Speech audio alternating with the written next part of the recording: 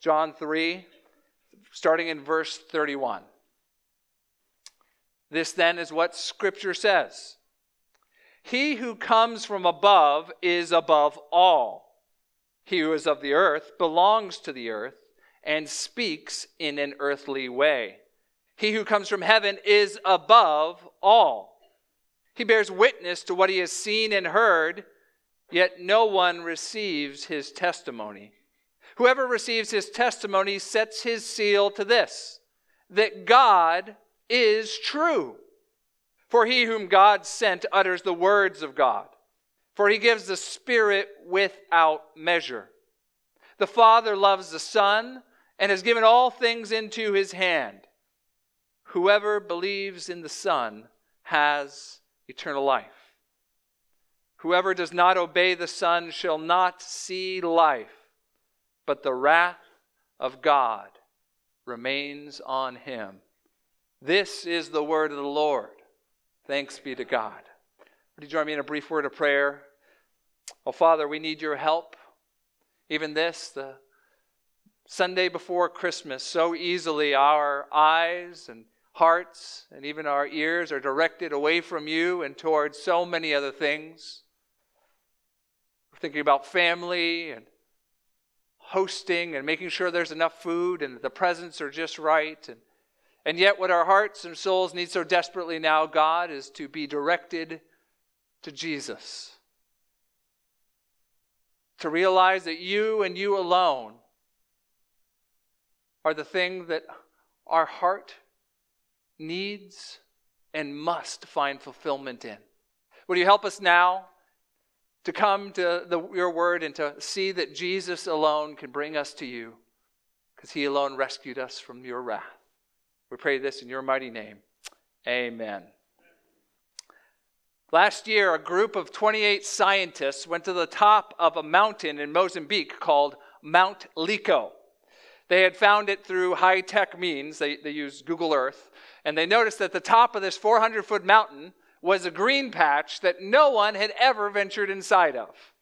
Turned out that it was, as best they could tell, an undisturbed rainforest. Now, this was the opportunity of a lifetime. They assembled a team of experts from around the world to have an exclusive inside track, a chance to go where no human had ever gone before.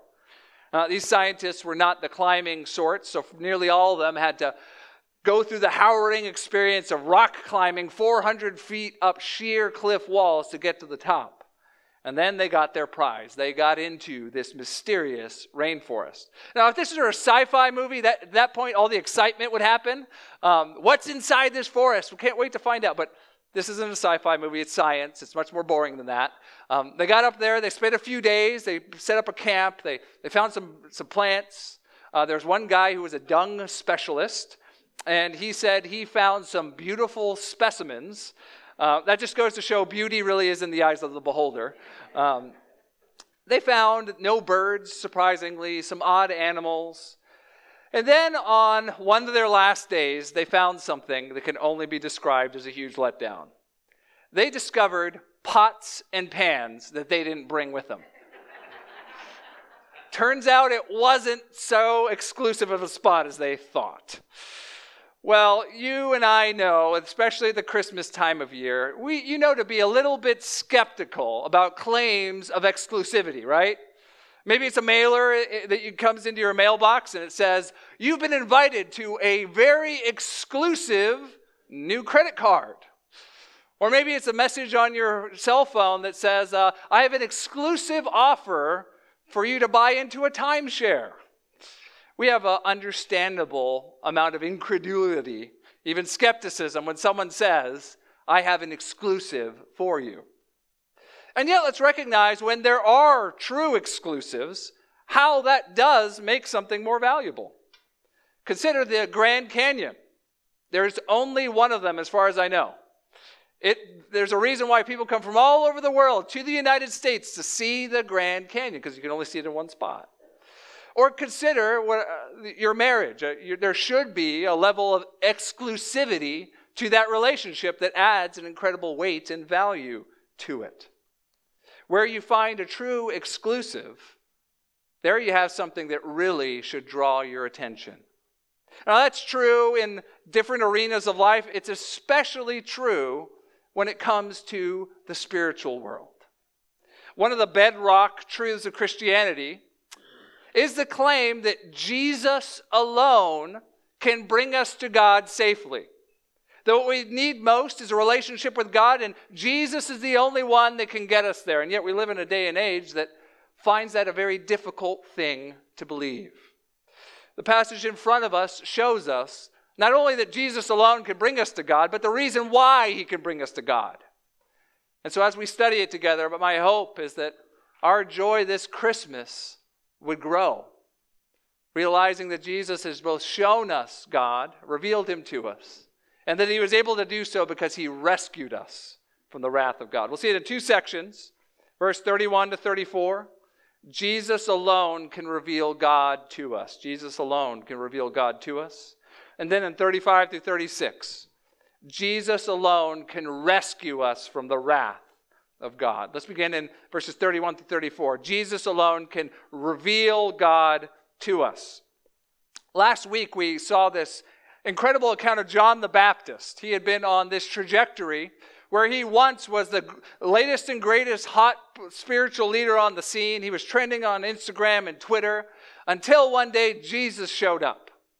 From that day on, he had slowly begun becoming eclipsed as he faded into the background as Jesus, the true sun, began to shine brighter and brighter.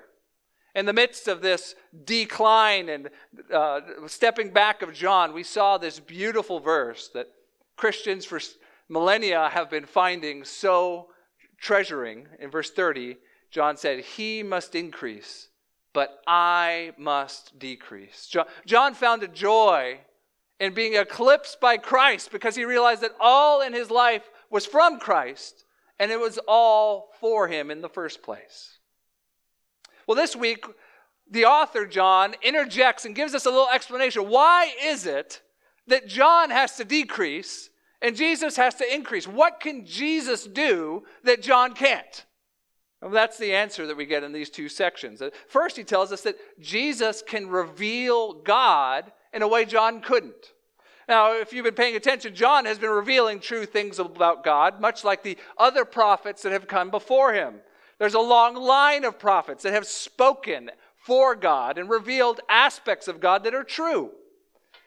And yet Jesus reveals God in a way that no prophet before can. Look what verse 31 says. He who comes from above is above all. Why can Jesus reveal God to us in a new way? Well, it's because of where he's from. Jesus is from heaven. Every Christmas we celebrate the fact that we call the incarnation, that the Lord of heaven, God the Son, stepped off of his throne and came down into the earth as a little baby in Bethlehem. We're not celebrating the fact that just a baby came. We're celebrating, one of the reasons we're celebrating is because God is showing something to us he had not shown before. Jesus is the final revelation from God. When I was a student pastor, one of the things I really enjoyed doing was helping students, especially junior high students, get over that awkward kind of first interaction with each other. And I found a game that was really helpful. Is called Who's From the Furthest. We get the group together and we would exchange names and all that. Then we'd say, okay, we're going to go around in a circle. We're going to see where everyone was born and see who was born the furthest from where we are. So this was in Chicagoland, and sometimes you get people that were born on the West Coast. You know, I was born in Louisiana, down like in the South, and that's pretty far. But one time in particular, I was doing this, and there was a pretty quiet boy. He was sitting there, and he wasn't saying much, but he had a smirk on his face. And I thought, oh boy, he's got the trump card here. Sure enough, we came around to him, and I knew he was a missionary kid, and he smiled and he said, "I was born in Papua New Guinea." He won. Now, at that moment, not only did his cool factor raise up, but he instantly became the expert on Papua New Guinea. No one else had been there. Certainly no one else was born there. He alone had the ability to tell us about a place that we had never been before. Now, John the Baptist had a lot going for him, But John has the same limitation each and every human that's ever been born has. John had a stamped on his foot, made on earth. John is from here. Not so with Jesus. Jesus' home is from heaven. So Jesus can tell us about the glories of heaven, tell us what God is like, and even reveal something new about God to us. You can see the way John writes this. The second half of the verse there, he shows us the limitations of John. He who is on earth belongs to the earth and speaks in an earthly way. That's not a knock on John, as if John did something wrong. It's just the fact that if you are a created creature, if you're from this earth, then you don't have knowledge of heaven in that way. The point in all this is Jesus alone can reveal to us what God's like, because Jesus alone is from heaven. Now, I need to take a moment here and talk about something that's been very popular in evangelicalism recently. Sometimes people call it heavenly tourism. It's those books and yet sometimes even movies that give accounts of people that some way or the other, maybe their heart stopped for a time, or maybe they have a vision, but they go up to heaven and they see God and they see things there, and usually they have some sort of message that they're supposed to bring back. I had a guy that was sitting at my dining room table not long ago that claimed this very thing. He told me that he had died, and while they were resuscitating him, he had a vision of heaven, and wouldn't you know it, God had given him a message to bring back. Now, I understand why people are drawn to those sorts of things. We want something that seems to corroborate the truths that the Scripture teaches, that there is a heaven, that there is a God.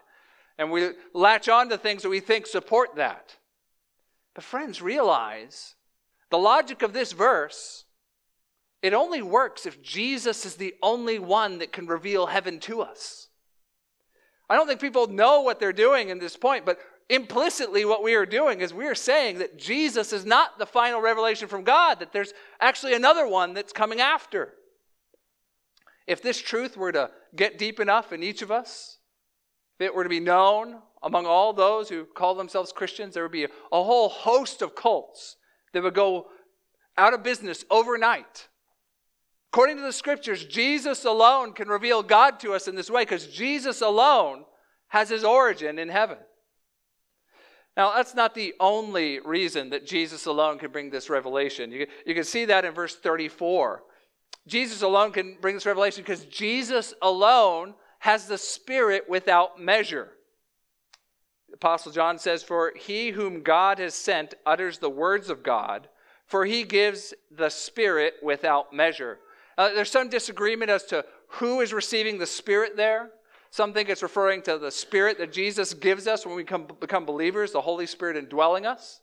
I think it makes most sense that Jesus is the one who receives this Spirit. In that case, this verse is saying that Jesus has a unique ability to reveal God because Jesus is the only one with this Holy Spirit in an unfiltered way. Now, if you know your Bible, you can go back to the Old Testament and find lots of examples where God's Spirit enabled people to do things. Israelite kings were said to have the Holy Spirit upon them in order to be able to rule well, even evil Israelite kings. You might remember the story of Samson. The Spirit of the Lord comes upon him and gives him this supernatural strength.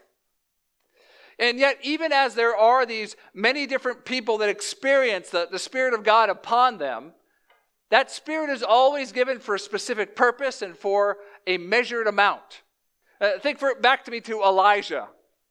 Elijah was a mighty prophet of God. He did incredible miracles and stared down rulers, spoke prophetically. He did that all by the power of the Spirit. But you remember the protege of his that came after, Elisha? Elisha is said to have a double portion of the spirit of Elijah. You see, as those that God empowers, God gives us a measure of his Spirit, enough to accomplish whatever it is he has for us. And that's still true today. For those of us who are indwelled by the Holy Spirit, the Spirit lives inside us, he guides us, he gives us gifts. And yet it's true that we can be filled with the Spirit in a greater way at different times and for different reasons.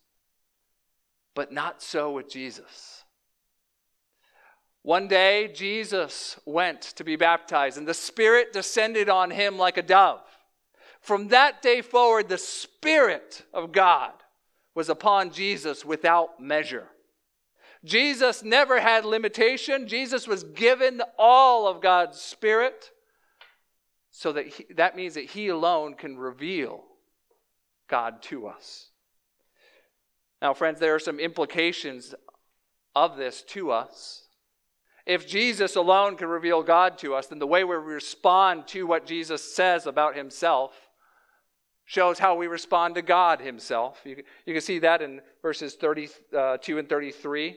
He bears witness to what he has seen and heard, yet no one receives his testimony. Whoever receives his testimony sets his seal to this, that God is true. Have you considered what it means if you take Jesus at his word about what he says about God and how to come to him?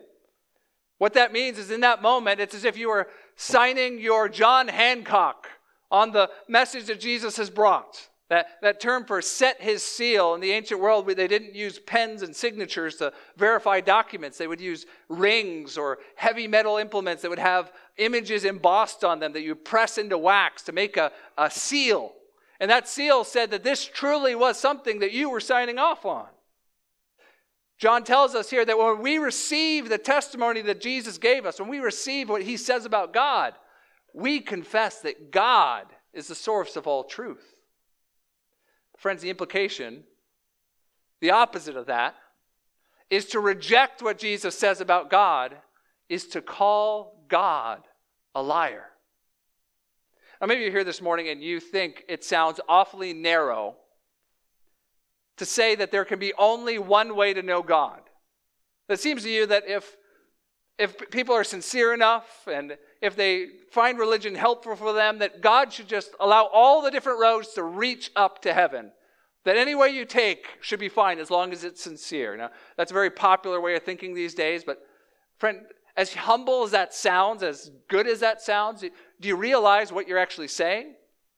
For that to work, you have to take religions like Christianity and Judaism and Islam and any other religion that has an exclusive claim, and you have to take upon yourself the ability to rewrite them so that they can be compatible with each other.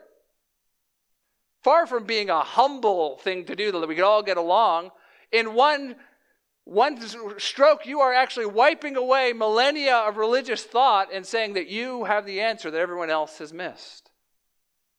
No, friend, it's no good to pretend you can just shove this off to the side. You have to decide, is Jesus telling the truth or not? If he's telling the truth, then he is the only way to know God. That your very standing before God hinges on how you respond to the message he brings. Otherwise, he and the God he claims to speak for are liars. Now, if you're here this morning, you're a Christian, I hope you know one of the reasons you should find Christmas to be such a joyous time is because you recognize that God has shown himself in a way in the sending of Jesus that you can know God in a way you never knew possible before. That you live in a very privileged era of history. That people long to be in the spot you're in. To know God the way you know him. Because Jesus and Jesus alone reveals God to us. He is the final word of God. Now, if that's true, that Jesus and Jesus alone can reveal God to us, it makes the stakes even higher because of what comes next. Because the reason that Jesus can be the sole source of revelation for this final revelation of God is found in verse 35 and 36. Because Jesus alone can rescue us from the wrath of God. Now, if you were to take a stroll through a bookstore or that has a Christian section or a Christian bookstore, you might be forgiven for thinking that what you need to be forgiven from is something like self-esteem issues, an unhealthy diet, unhealthy relationships. Most of the books that are under the guise of Christianity these days deal with issues like that. And yet, when you look at what the Bible says, our biggest concern is actually that we need to be rescued from the wrath of God. Right there in verse 36, the second half, whoever does not obey the Son shall not see life, but the wrath of God remains on him. The wrath of God is not a popular thing to talk about these days. There used to be an era where people assumed the wrath of God and had trouble believing the love of God. But these days we assume God must be loving and accepting of all that we do. And the thought of a God that would actually have moral standards, and even more than that, would actually call us to account one day for them, well, that's the difficult thing to believe. Yet the Bible's clear about this, that one day each of us will stand before a judgment seat. And sitting on that seat will be a man named Jesus Christ. That all authority has been given him to judge all of us for every single thought and motive and action in our lives. And that there's not a single person that will escape that day of accounting, that day of reckoning. John gets us there. Before he gets there, though, he starts off with something very different. He starts off with the love of God. In verse 35, he says, "The Father loves the Son and has given all things into his hand." He backs up to something he's already established back in chapter 1 and even just a little earlier in chapter 3. That if you were to go back far enough and you ask what started this whole chain of events of God doing what he's doing in this world, in a word, friend, it is love. The love of God. Not love because we as creatures are lovely, but love because that's just the sort of God he is. A love that goes back to before creation itself happened. Back in eternity as the Father and the Son and the Spirit lived together in a never-ending dance of delight and love. That love was so exuberant, so joyful that it actually spilled over into the creation that he made. That love is what sent Jesus to this earth to rescue the unlovely.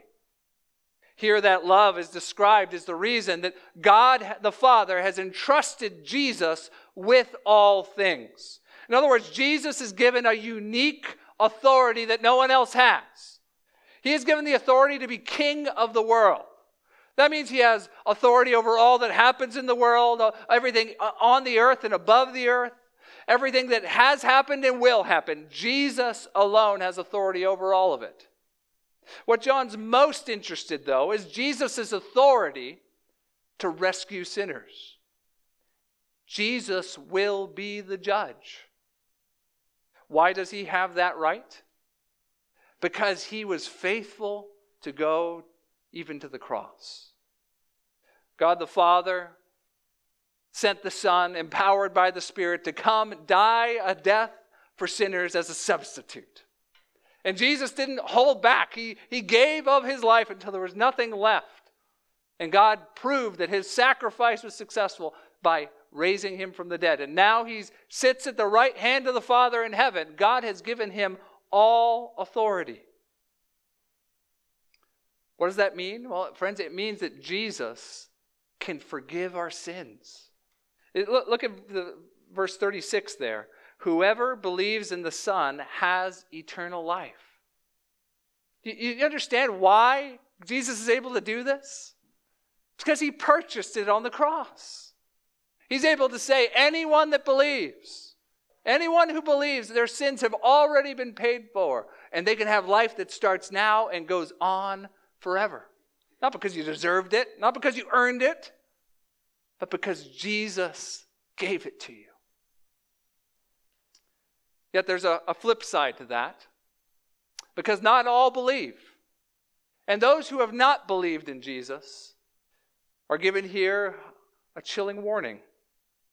Whoever does not obey the Son shall not see life, but the wrath of God remains on him. Now you may think that talking about the wrath of God makes God sound unloving. That God should just get over it, the fact that people didn't live according to his rules. Or maybe you doubt that if God does exist, that he cares enough to really do anything about the way we live. And yet, friends, when you consider the alternative, what it is to actually live in a world without the wrath of God. There was a man named Peter Hitchens. He was a very well-educated man. He was the brother of atheist Christopher Hitchens, one of the most one of the most famous atheists in the world until he died a few years ago. Peter grew up in a church, but he abandoned his faith after he got into the scholarly realm, and little by little he put together life as an atheist. That is until he was sent on assignment as a reporter into the former Soviet bloc. He says he saw injustice after injustice until one day he came across a man who was dead in the gutter. And knowing what he knew about being a reporter, he knew that this man's murderer would have no consequences. He started to become haunted by that fact. Later, he was sent into one of the most dangerous and war-torn parts of the world, to Mogadishu. He saw the face of evil as violence and cruelty without any brakes applied or let to run rampant. As he thought through what he was seeing, he realized there would be, in all likelihood, no earthly justice for these crimes. And as he thought about that, he realized that he could not live with the thought that all of this was meaningless, that there would be no consequence, no day of reckoning, that this is all just atoms bouncing until one day they stop and it's all meaningless. He realized that without a judge, without a law and a lawgiver, that life itself starts to come unraveled. You know that to be true, don't you, friend? You can't live in this world as if there is no law, there is no lawgiver, and ultimately there will be no day of reckoning. Oh, let me show you how this is true in your own life. Maybe it's easy enough to brush off the bad things that happen in the world as just unfortunate or things that you wish didn't happen. But what about when something really awful is done to you? In that moment, are you thinking to yourself, well, that was too bad? Or do you know deep down it's not supposed to be this way? See, the Bible shows itself to be true to life in this moment. Because whether you believe in God or you don't, the reality of evil in this world is unmistakable. Testimony of Scripture is clear. There will be a day of judgment. A day when all of us will stand before a holy God, a God who has given us life itself and written within us the law on our hearts. And each of us will give an account for every single action that we've taken, every heart motivation, even the thoughts that only you know about. It may seem harsh to talk about the wrath of God, but friend, if it's true, it's not unloving. You warn those whom you love about peril that they are heading into. Notice here that the verse does not say that the wrath of God will be put on them, but it says that the wrath of God already is on them, that it remains on them. You might think to yourself, okay, well and good, I can be with you that there's evil out there. I can be with you there will be some that will be under God's judgment, but clearly it's only for the worst of sinners. And yet if you understand what the Bible says about us, the things that gets the wrath of God most quickly to be shown are not just the sins we commit against each other, as bad as those are. It's the sins we make against God himself. Idolatry is the thing that most often carries the wrath of God into this world. You see, at our hearts, at the root of all other sins, is the sin of trying to take God off his throne and put someone or something else on there instead. Maybe it's sin, the idolatry of comfort, wanting above all to be safe and secure. Maybe it's the idolatry of pride, to never want to have to give an account to anyone, to answer to anyone. The Bible's testimony is clear. We are not just people with a few mistakes. We are traitors. We have tried to kick the king off the throne and take it for ourselves or put someone else there. And the only due penalty for a traitor is death. So why is Christmas good news? It's good news because God rescued us from his wrath by sending Jesus into the world. See, Christmas shouldn't just be a season where we're love to be around family and like singing familiar songs and like all the decorations. At its most fundamental, the reason we should be joyous at Christmas is because traitorous rebels like us have been saved from the wrath of God because Jesus came to save us. See, if you have trouble putting together the love of God and the wrath of God, Christmas is a time where you don't just remember the baby in the manger in Bethlehem, but you look forward to where that baby would go 30 years later, to the cross, where the love of God and the wrath of God meet, where God would show himself to be fully just, to be a God who cares, to be a God who will deal with sin in all of its ugliness by punishing it in his Son, and to show himself to be a God of love. They would give us a rescue that we don't deserve, to shower us with his love, so that now we can actually come to him not as enemies, but as dearly loved friends. Brothers and sisters, this Christmas, would you remember why it is that you should be joyous? It's because God has rescued you in Christ Jesus. Just a second, we're going to sing a song that talks about this wondrous mystery of what Jesus accomplished for us. It says, "Come behold the wondrous mystery, Christ the Lord upon the tree. In the stead of ruined sinners hangs the Lamb in victory. See the price of our redemption. See the Father's plan unfold, bringing many sons to glory, grace unmeasured, love untold."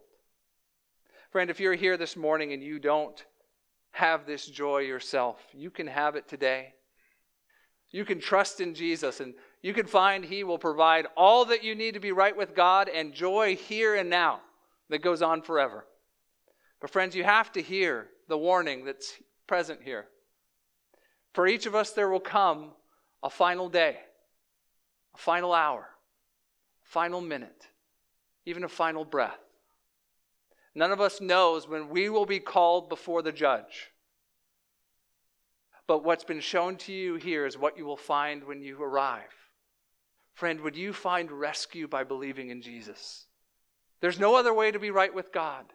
There's no guarantee you have tomorrow, much less the next day. Would you put your trust in Christ today? For all of us who are Christians, we should find Christmas to be the most joyous of times. Not because of all the Christmas cheese, but because Jesus revealed God to us and he rescued us from his wrath. There was a man in the 1700s that got a preacher merit badge. He was a part of a very exclusive club. He was one of the preachers that was not a believer before he started ministry. He went by the name of William Grimshaw. Along the way, he started taking seriously what the Bible said about judgment and his sin. And as he did so, he realized that he was not living up to God's standards, and he despaired over that fact. One day he got up in church and he said in his sermon, "My friends, we are in a damnable state, and I scarcely know how we can get out of it." How'd you like that to be your sermon on Sunday? There was another time when someone took their life and he had to go preach the funeral. While he was there, he was speaking of the person. He said, "This man took his own life, and I'll probably soon be joining him." He was a man that was feeling the weight of his sin and didn't know the way out. And then one day, he came across a book by a guy named John Owen. A book that in God's kindness was crystal clear on this fact, that Jesus rescues sinners. He read that book, and he was converted. This is what he said. "I was now willing to renounce myself, every degree of merit and ability, and to embrace Christ only for my all in all. Oh, what a light and comfort did I now enjoy in my own soul, and what a taste of pardoning love of God." Friends, that's the joy that each of us should have in our own hearts if we know Christ this Christmas. We know God because of him and him alone. And we are rescued from the wrath of God because of him and him alone. Let's pray.